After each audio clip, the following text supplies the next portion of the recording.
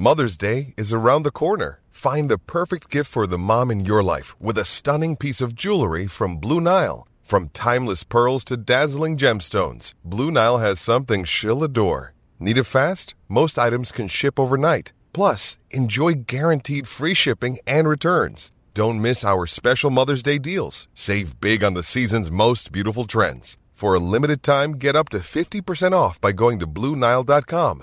That's BlueNile.com.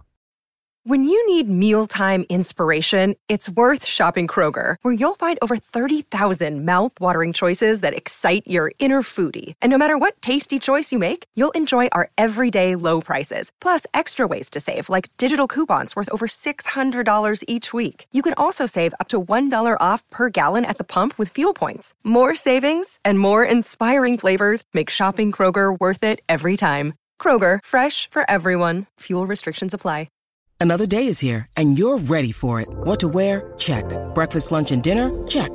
Planning for what's next and how to save for it? That's where Bank of America can help. For your financial to-dos, Bank of America has experts ready to help get you closer to your goals. Get started at one of our local financial centers or 24/7 in our mobile banking app. Find a location near you at bankofamerica.com/talktous. What would you like the power to do? Mobile banking requires downloading the app and is only available for select devices. Message and data rates may apply. Bank of America N.A., member FDIC. This is Football Social Daily. Everyone at Sports Social, both in front of the mic and behind the scenes, join the rest of the United Kingdom as we mourn the loss of Her Majesty, Queen Elizabeth II. Her Royal Highness passed away peacefully yesterday afternoon at her residence in Balmoral in Scotland. We share the sorrow of the nation and millions of others around the world who mourn her loss, and we'd like to extend our deepest sympathies to the royal family. This morning, we await further news from the UK government, the Football Association, the Premier League and other stakeholders in the game as to whether this weekend's football will go ahead as planned. At the time of recording, Friday evening's EFL fixtures have been postponed, but there's been no confirmation as yet whether the Premier League fixtures this weekend will be going ahead or not. As the country enters a period of national mourning, I'm sure you can appreciate that will change things for a short time here at Football Social Daily. On today's podcast, we reflect on yesterday's sombre news and what impact that may have on the sport in the immediate future. Yesterday's European matches involving English sides did go ahead as planned, with Manchester United, Arsenal and West Ham United all competing. We'll discuss those games also on today's shortened edition of the Football Social Daily podcast. Welcome along, my name's Niall McCorn, and joining me today, Joel Tudor and Ian Brannan. Morning to you both, hope you're well. Good morning. Yesterday's news, obviously, Ian, a big shock to everyone, not just here in the UK, but around the world. Naturally, there is a sombre mood around the country today, and as was discussed between myself and a few other people yesterday when I heard the news, it puts into perspective sometimes that football isn't the most important thing that we have. Yes, absolutely, and I think you just have to look on your own social media feeds, whether that's Facebook, Twitter, or Instagram, or anywhere else, to see the outpouring of emotion, and we see this occasionally in our lives, and it's not often, of course, that we go through something like this. We have never, any of us, experienced the death of a monarch in this country. For the most part of us, there's very, very few people around that will remember the last time that this occurred, because, of course, it was just after the Second World War, and a very, very long time ago. So for the most part, the vast majority of the country, we've never gone through this process. Of course, it's something that we've anticipated for many, many years, decades, that this was always a possibility, because that is life. That's what happens. And now we await. We'll go through the mourning process that we're in. Everything takes a back seat. There's no one more important in our country than the monarch, and her passing needs to be rightly reflected on in the right way. And of course, in our constitution of our country, there is a certain process of things that we go through. It is a major historic event that we will talk about and our children will talk about for forever. And we are living through a historic moment in our time. And football is not part of that really at this moment in time. And, we're living through a historic event. And when this happens as well, I think that, as we saw with Diana particularly, people form an emotional connection with the royal family. Not everybody does, and I know that the royal family are not necessarily everybody's cup of tea, but of course, for the vast majority of people, they are. They are a key part of their lives, and people think of the Queen as almost a relation. They worship her. They've followed her their entire lives. She's been a constant, one of the few constants in all of our lives from day one. She's been there, and we've sat down for the Queen's speech at Christmas when there's been a time of major trauma in our country. She's been there offering words of support, and people have hung on her every word and feel that she is almost a family member, So for those people, it's a very, very sad time, of course, for all of us. But some people are really more connected, and that outpouring of grief will be the same as or similar to, someone in their own family. So we can't underestimate what it means to some people in the country, and of course to the royal family, of which Prince William, of course, is the patron of the FA.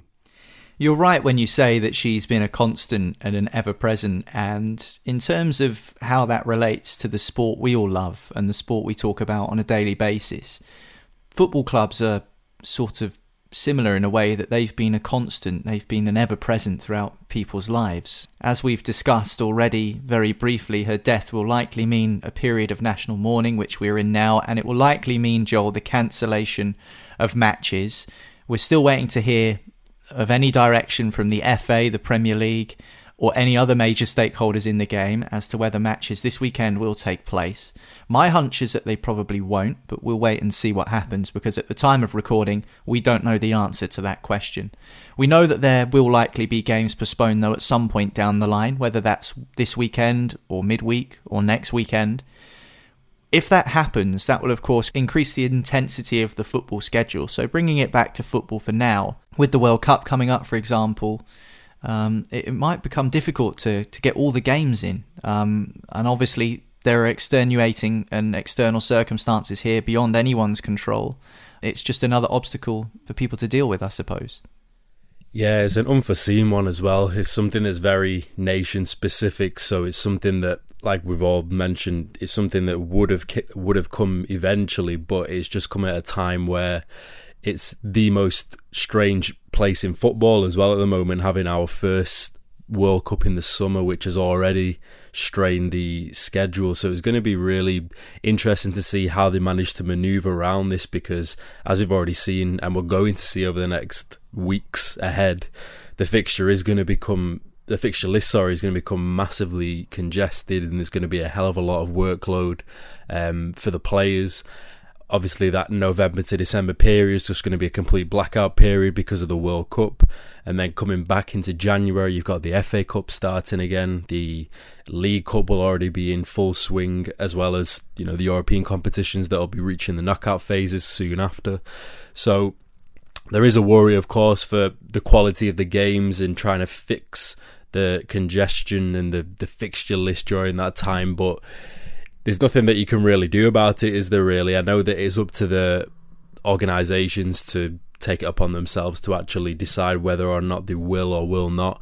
I think there's a meeting at 11 o'clock today to decide what the next steps will be. So I guess we do just have to take the development step by step and just try and plan ahead, because I don't think any of the organisations were ready to plan for even more congestion or fixture cancellations after, COVID completely changed the whole fixture list around again, and they had to push everything into August time, when I think we all remember a Champions League final in August, which was quite bizarre in itself. So it's going to be hopefully one where the players don't take a strain, because as we all want, we want a World Cup which is top quality.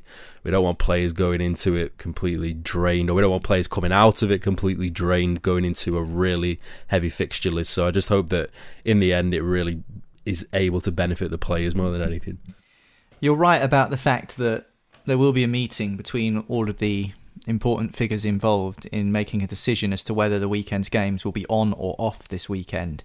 Is there an argument, Ian, for the longer that it's left to make this decision? And I think it's important that the right decision is made and that, you know, everyone is consulted accordingly on this decision, whether it's to cancel the games or not. Does it feel like there is an argument for the longer that the meeting goes on and the longer the day draws on, the less likely it is that the matches will be postponed? Because I think it's important to understand that we are in a period of national mourning, but also there are people in this country who are struggling at the moment to make ends meet, and a lot of people who look forward to their football at the weekends. It's their form of escapism, and lots of money gets spent on travelling to watch your team or even going to watch your team at home. So I think that the longer it's left, the more difficult it will be for that decision to be reached. What do you think?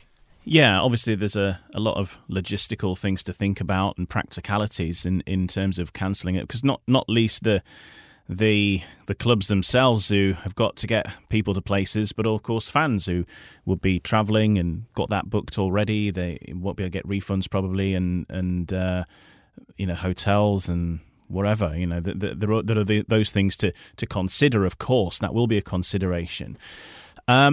I think that, as we know, you know, obviously we've not lived through this before. I've just been looking actually when we had the last passing of a monarch, which was I think 1952.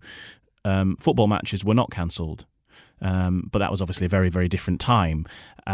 Football matches were cancelled after the death of Diana. So I guess the timescale is sort of a little strange in that if this had happened, if the Queen had passed away today, then of course there would be no fixtures tomorrow. We have that little bit of extra time, maybe with the fixtures being cancelled tonight as a mark of respect. If they do something respectful, of course, they'll do 2-minute silences and things like that across the country. Would they continue? That's the discussion they're having probably around the same time as we're recording this podcast. So maybe we'll find out before the end of it. But I think there is an argument to proceed ahead. I think largely, though, the done thing that some other sports I know are doing is cancelling everything this weekend and resuming on Monday. And of course, yes, that would lead to a bit of a fixture backlog with the football situation. But you know, if something else had happened out of control, I'm sure they would have found a way to reorganise those fixtures somewhere.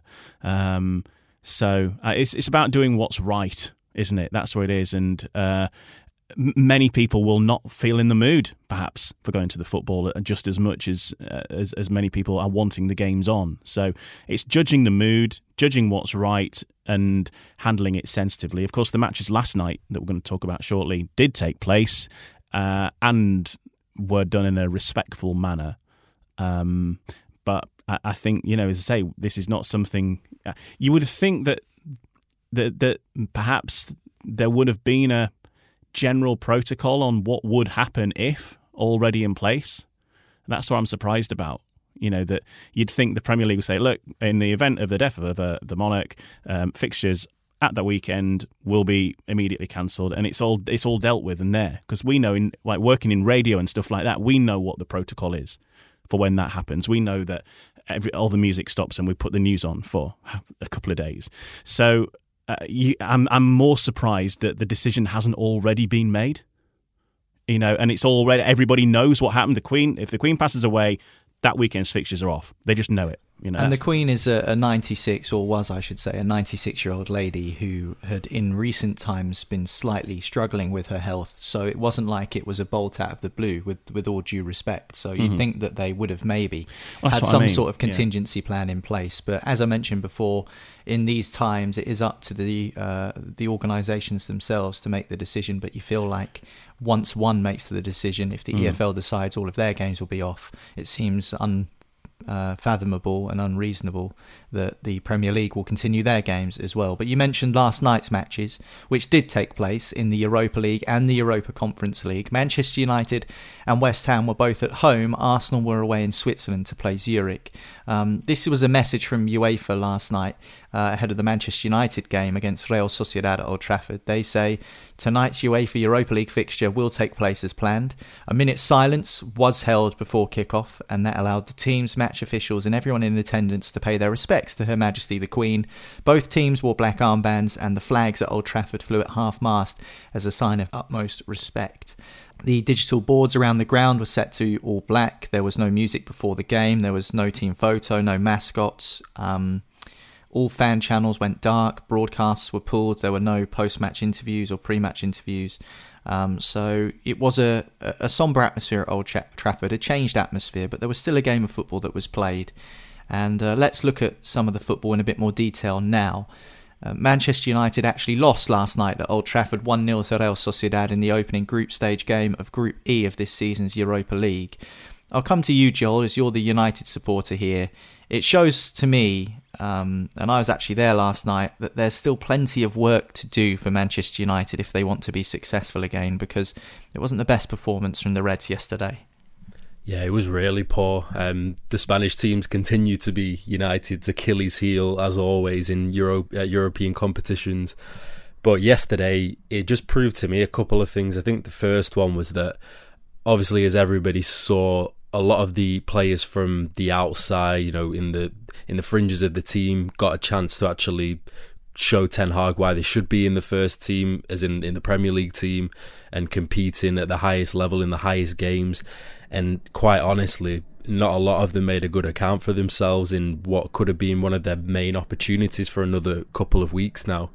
I mean, you saw the likes of Fred come back. I think I saw him hold up his hands more than anything in the game, apologising to his teammates because he kept making the wrong pass constantly.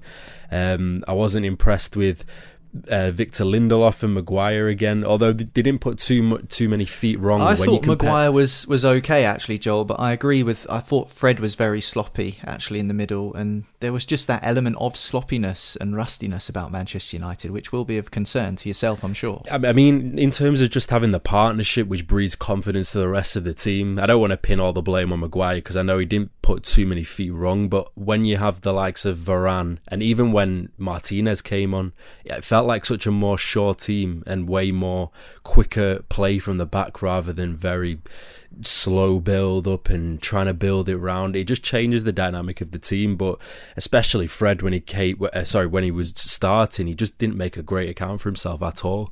And I think it just showed the fact that there is still a number of players in the squad who are just absolutely not good enough to play for the team. So yeah, it was just a very slow game, and I think I've realised now that every time Ronaldo plays, the whole dynamic of the team changes, where it's almost as if they're looking for the Ronaldo pass more than they're looking for just the right pass. And I think I've seen it in Bruno's game. Whenever he's not playing with Ronaldo, he just looks for whatever's the best opportunity of pass in front of him. Whereas it feels like, I don't know if these players almost have a pressure when they play with Ronaldo, where they're scared of his reaction if they don't play him through, or they feel as though they have to feed him in because he's the goal scorer. But every time Bruno plays with Ronaldo, he always looks for him more than he looks for anybody else and tries to find the impossible, which is just not on. And I think we're seeing that more and more now. But yeah, it was a bad account for the whole team yesterday, but I'm not going to overreact. These are players who have not played since, early August in pre-season, so it's going to take a bit of time, but it was a really disappointing performance. Yeah, there were 6 changes from the weekend's win over Arsenal for last night's game against Sociedad, including Cristiano Ronaldo in and including Casemiro, his former Real Madrid teammate and now United teammate, for his full debut. But going back to Cristiano Ronaldo, he did score a header actually in the game that was chalked off for offside. It was an excellent header, but the old Cristiano Ronaldo, and I say that in inverted commas, would have stayed onside. There was a couple of occasions where he didn't really control the ball properly. He was getting ran around by a 21-year-old centre-half, Jon Pacheco, for Real Sociedad, in my opinion. And, there was a header that really summed it up for me 40 seconds after the restart, at the start of the second half, where he'd normally bury those headers, and he ended up heading it almost out for a corner, towards the corner flag. And I was looking at Cristiano Ronaldo, and it just felt to me, maybe it was just one performance and he's not started a game for a couple of weeks, that he's lost his magic a little bit. Is that an unfair assessment? Is that disrespectful, or is that just cold hard facts, Ian? As you say, he spent a bit of time on the sidelines, but to me, from watching him in those situations that you talked about, he just seems to be trying too hard. He's got desperation on his own shoulders, I think, and maybe putting himself under a bit too much pressure because, as you say, these were things that he would have taken without thinking, in his prime. The header he scored that was chalked off was an excellent header. It was vintage Ronaldo. He hung in the air, he strained every sinew of his neck muscles and powered through the ball. The goalkeeper got a hand to it, but it was too powerful to keep out. But as soon as you saw the replay, it was a yard and a half offside. It was a great header, but it was offside by a long way. As you say, I'm surprised that he ever just went for it, thinking maybe I'll get away with it. Obviously, with VAR and all that these days, it's very unlikely that's going to happen. But it was a great header, but there's been loads of great goals scored that have been offside, and ultimately it doesn't count. But as you say, there's then quite a few wild shots that weren't on target, that were, just lashed at. We saw him then in desperation towards the end of the game starting to, lose his footing in the penalty area a lot more, shall we say. He was going down very, very easily and looking immediately at the referee, which it just seemed like he was desperate to make an impact and show what he can do. And, I've not lost it, kids, I've still got it. And it just honked a little bit of he was trying a bit too hard and he needs to just chill out. And he needs to accept, I think, that he's not now the kingpin in that whole operation. He's there to come on, do a job and take his opportunities as and when they come. He's going to have to get used to being a squad player, and that is going to be the hardest thing, I think, for Ronaldo to realise that the world does not anymore revolve around him under the Ten Hag era, and that he's a cog in the machine. He's not the machine. Yeah, and of course Cristiano Ronaldo is the record goal scorer in the Champions League. He is Mr. Champions League, isn't he? And there were reports in the summer that he wanted to leave Manchester United to try and find somewhere to play Champions League football. Last night was just his 5th ever Europa League appearance, the previous 4 coming 20 years ago. Unbelievable when you think of it like that. Sociedad, there's no doubt about it, the La Liga side, Joel, are the strongest team that Manchester United will need to face in this group of the Europa League. 2 weaker teams to play are Sheriff Tiraspol, which is next Thursday, and Omonia Nicosia, the Cypriot side. So, although Real Sociedad are the sternest test and United have lost here, they should be okay to progress, but it's a little reminder of what's been the case over the last 2 seasons. United really need to be consistent. Yeah, and I've noticed in these competitions that are not the Champions League, whether it's obviously both the Conference and the Europa League, it feels as though with English teams, they have this air of entitlement when they go into them, where they have a total lack of motivation. They field all of the kids, not in this situation, but typically, give chances to the players that don't usually get chances. And then it's only when it gets to the quarterfinals or the last 16 or the semi-finals where they start kicking into gear and realise the finish line's actually quite close now. We could be involved in a really good spectacle, which is the final. And every other team in their group, this is their moment. Like, this is their thing that they've been waiting for all season. And you usually see it on the pitch where you see the other team. I can imagine when United play Sheriff in a couple of weeks or 3 weeks' time, the other team will be playing like it's their life depends on it in terms of how quick they'll be out of the blocks and pressing. So it's still going to be a testing time for United. They need to find the motivation in this group and in this competition, because in the Premier League it's not granted at all that United will finish in the top 4 because it's so competitive this year. And who knows, this might be the only route into the Champions League next season, because we can't be without it again, especially in terms of the finances, in terms of just the overall plan of what Ten Hag wants to do. So they really need to start finding the motivation from somewhere, and I'm just hoping that yesterday was more so just a blip, maybe a symbolism of the kind of events that were going on and just the kind of subdued events around it. I'm just hoping it's that. But like you mentioned, Real Sociedad were the top side in the group apart from United, so I would hope that the next fixtures against the other two sides are ones where we can pick up points quite easily and just progress out of the group, because like I mentioned, once you get out of the group, I feel like the motivation automatically starts increasing then, so I think that's what they're waiting on. Manchester United beaten last night in the Europa League. They lost 1-0 to Real Sociedad, but Arsenal managed to get the win in their group stage opener. They were away in Switzerland against FC Zurich and they won by 2-1. Eddie Nketiah, the young striker, and new signing Marquinhos were the players who got the goals in, and what I took from this result was that it's good for Arsenal to have varying scorers. If you think about who scored the goals for them this season so far, you've got Jesus who's chipped in, Ødegaard the same, Martinelli's looked good, Saka at the weekend against Manchester United, William Saliba's also popped up with a goal, so's Granit Xhaka, and you've got two new scorers last night, Nketiah and Marquinhos. So much like Mikel Arteta's previous boss at Manchester City, where he was the assistant coach, Pep Guardiola likes to share the goals around, or at least he has done before the arrival of Erling Haaland. It's good to have varying scorers, I think. What do you reckon? Yeah, absolutely. Good to get goals from all over the pitch, and it's better than relying on just the one person who then invariably will get injured at some point, and then it all goes wrong. It's good to see, obviously, the new signing there, Marquinhos, getting his goal on his debut as well. It was a cracking goal, wasn't it? Just took it beautifully, bang in the top corner, top stuff. And pleased for Nketiah as well, because he had a lot of fuss around him, and he's been looked after quite a lot by Ian Wright, of course, as an Arsenal legend, and you know Ian Wright because he's on the TV half the time. But Ian Wright sort of taking him under his wing. Ian Wright is Eddie Nketiah's hero. He sort of wants to be Ian Wright, and he came to Leeds United, of course, a team I'm a fan of, and that was 2-3 years ago. Came on loan.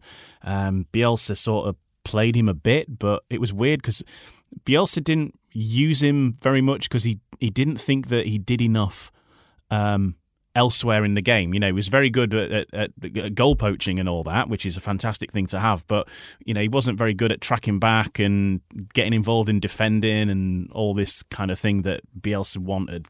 Players like just running non-stop for the whole hour and a half. But he's very good at taking goals. But every time he played him, he seemed to score. And I think that maybe just his confidence maybe got a little bit too high, and I don't know. He sort of found it's funny when you say that, because and then I remember an FA Cup game actually at Fratton Park where Arsenal came to our place and played up against Portsmouth, and they played a changed team, and naturally they were a Premier League side, one of the biggest clubs in the country, coming to a League One side at the time. And Eddie Nketiah started up front and he scored 2 goals. And you could see the confidence he had. And it was, I wouldn't say borderline arrogance, I don't think that's fair, but he was giving it to the Pompey fans. And I thought, I'm not sure about you yet, son. I think he's still got a bit of learning to do. And I feel like that's the case because you look at his goal record for the England under-21s. I think he's got 17 goals in 18 games, which is just insane for the under-21s. So there's clearly talent there. It just feels like maybe it needs a little bit more polishing. Yeah, I think they just needed to sort of rein him in a bit, as you say. He was very, very confident, and like this, even at Leeds, he had his goal celebration where he was running to the corner flag and dialing a phone number and putting the phone to his ear, and it's like call for a goal kind of thing when he was on his social media. And I thought, well, that's fine when you're doing it against, and he was doing it for Leeds in similar to what you were saying, in cup games, EFL cup games, where poor old Yeovil Town, how could they cope? Yeah, I know, right? So it's different when he's in the Champions League then, or in a Premier League match where he's not getting as much. So it's good to see that he is actually getting a European goal there, because there is undoubted talent. You don't want to knock his talent. You don't want him to feel frustrated, because I think that was the thing. He felt that he should be a regular Premier League starter. And it was that balance about, and do you stay at Arsenal and fight for your place, or do you go off to somewhere like Wolves and you could be like a superstar, but not necessarily have the full education? And so it's good that he's getting there now, and because I think if they can sort of nurture him and keep him grounded, and that's the big thing. And it seems that is working now.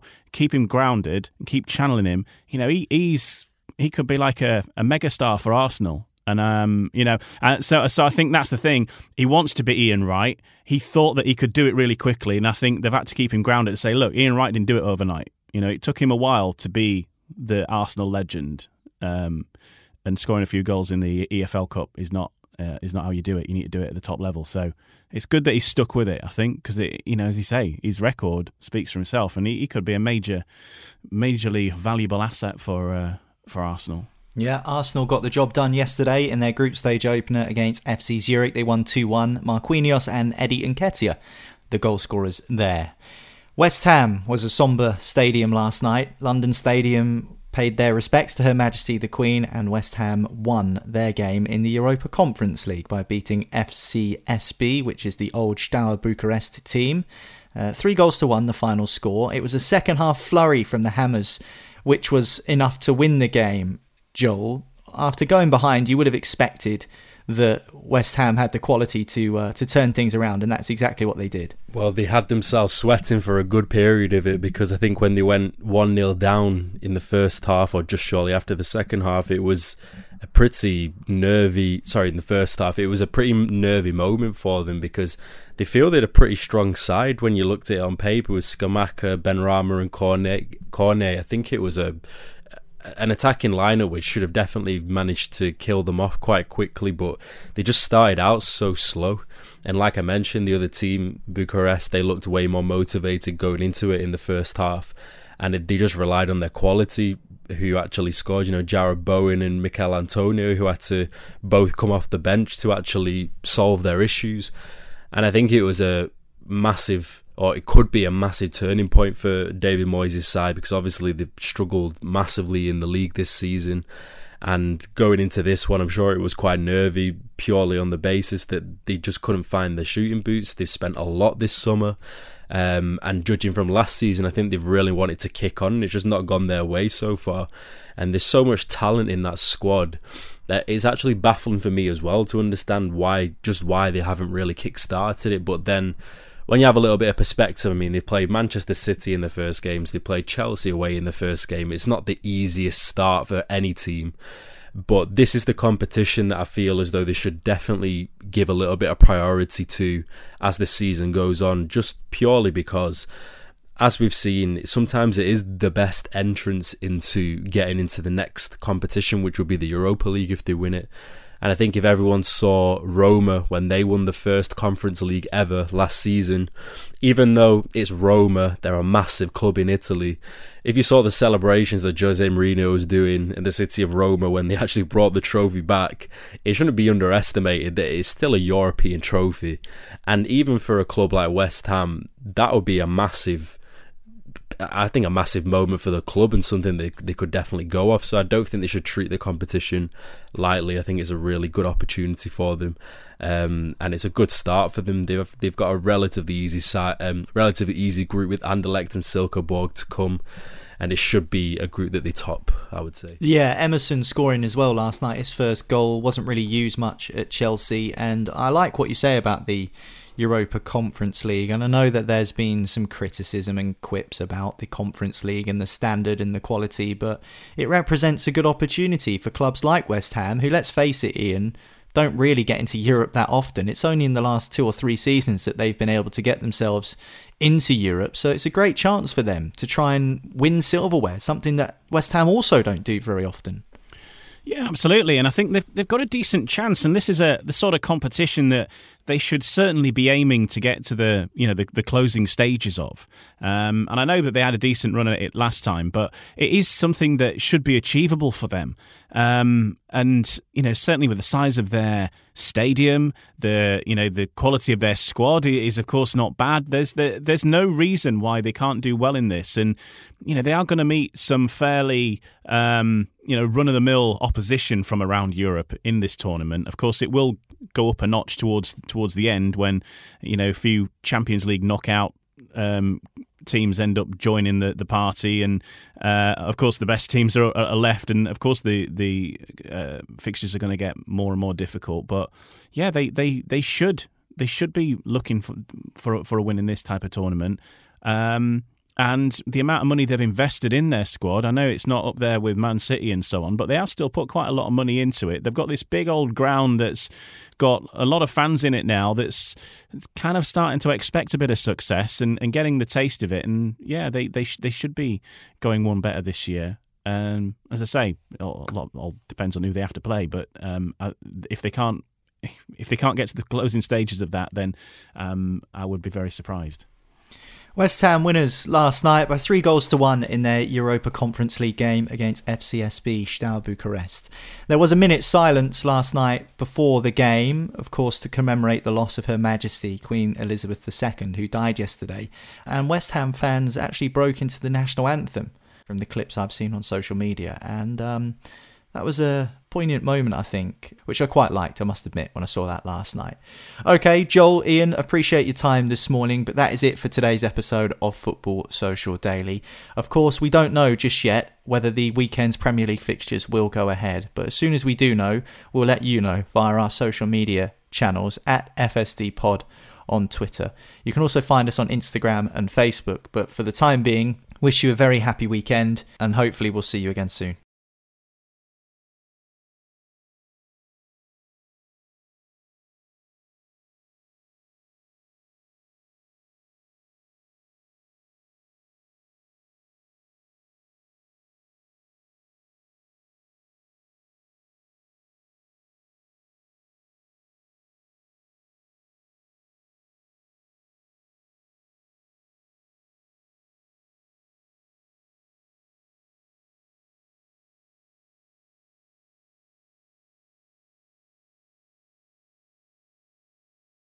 Hey guys, it is Ryan. I'm not sure if you know this about me, but I'm a bit of a fun fanatic when I can. I like to work, but I like fun too. It's a thing. And now the truth is out there. I can tell you about my favorite place to have fun. Chumba Casino. They have hundreds of social casino style games to choose from with new games released each week. You can play for free anytime, anywhere. And each day brings a new chance to collect daily bonuses. So join me in the fun. Sign up now at ChumbaCasino.com. No purchase necessary. VGW. Void where prohibited by law. See terms and conditions. 18+. Hello, it is Ryan, and we could all use an extra bright spot in our day, couldn't we? Just to make up for things like sitting in traffic, doing the dishes, counting your steps, you know, all the mundane stuff. That is why I'm such a big fan of Chumba Casino. Chumba Casino has all your favorite social casino-style games that you can play for free anytime, anywhere with daily bonuses. That should brighten your day a little. Actually, a lot. So sign up now at ChumbaCasino.com. That's ChumbaCasino.com. No purchase necessary. VGW. Void where prohibited by law. See terms and conditions. 18+.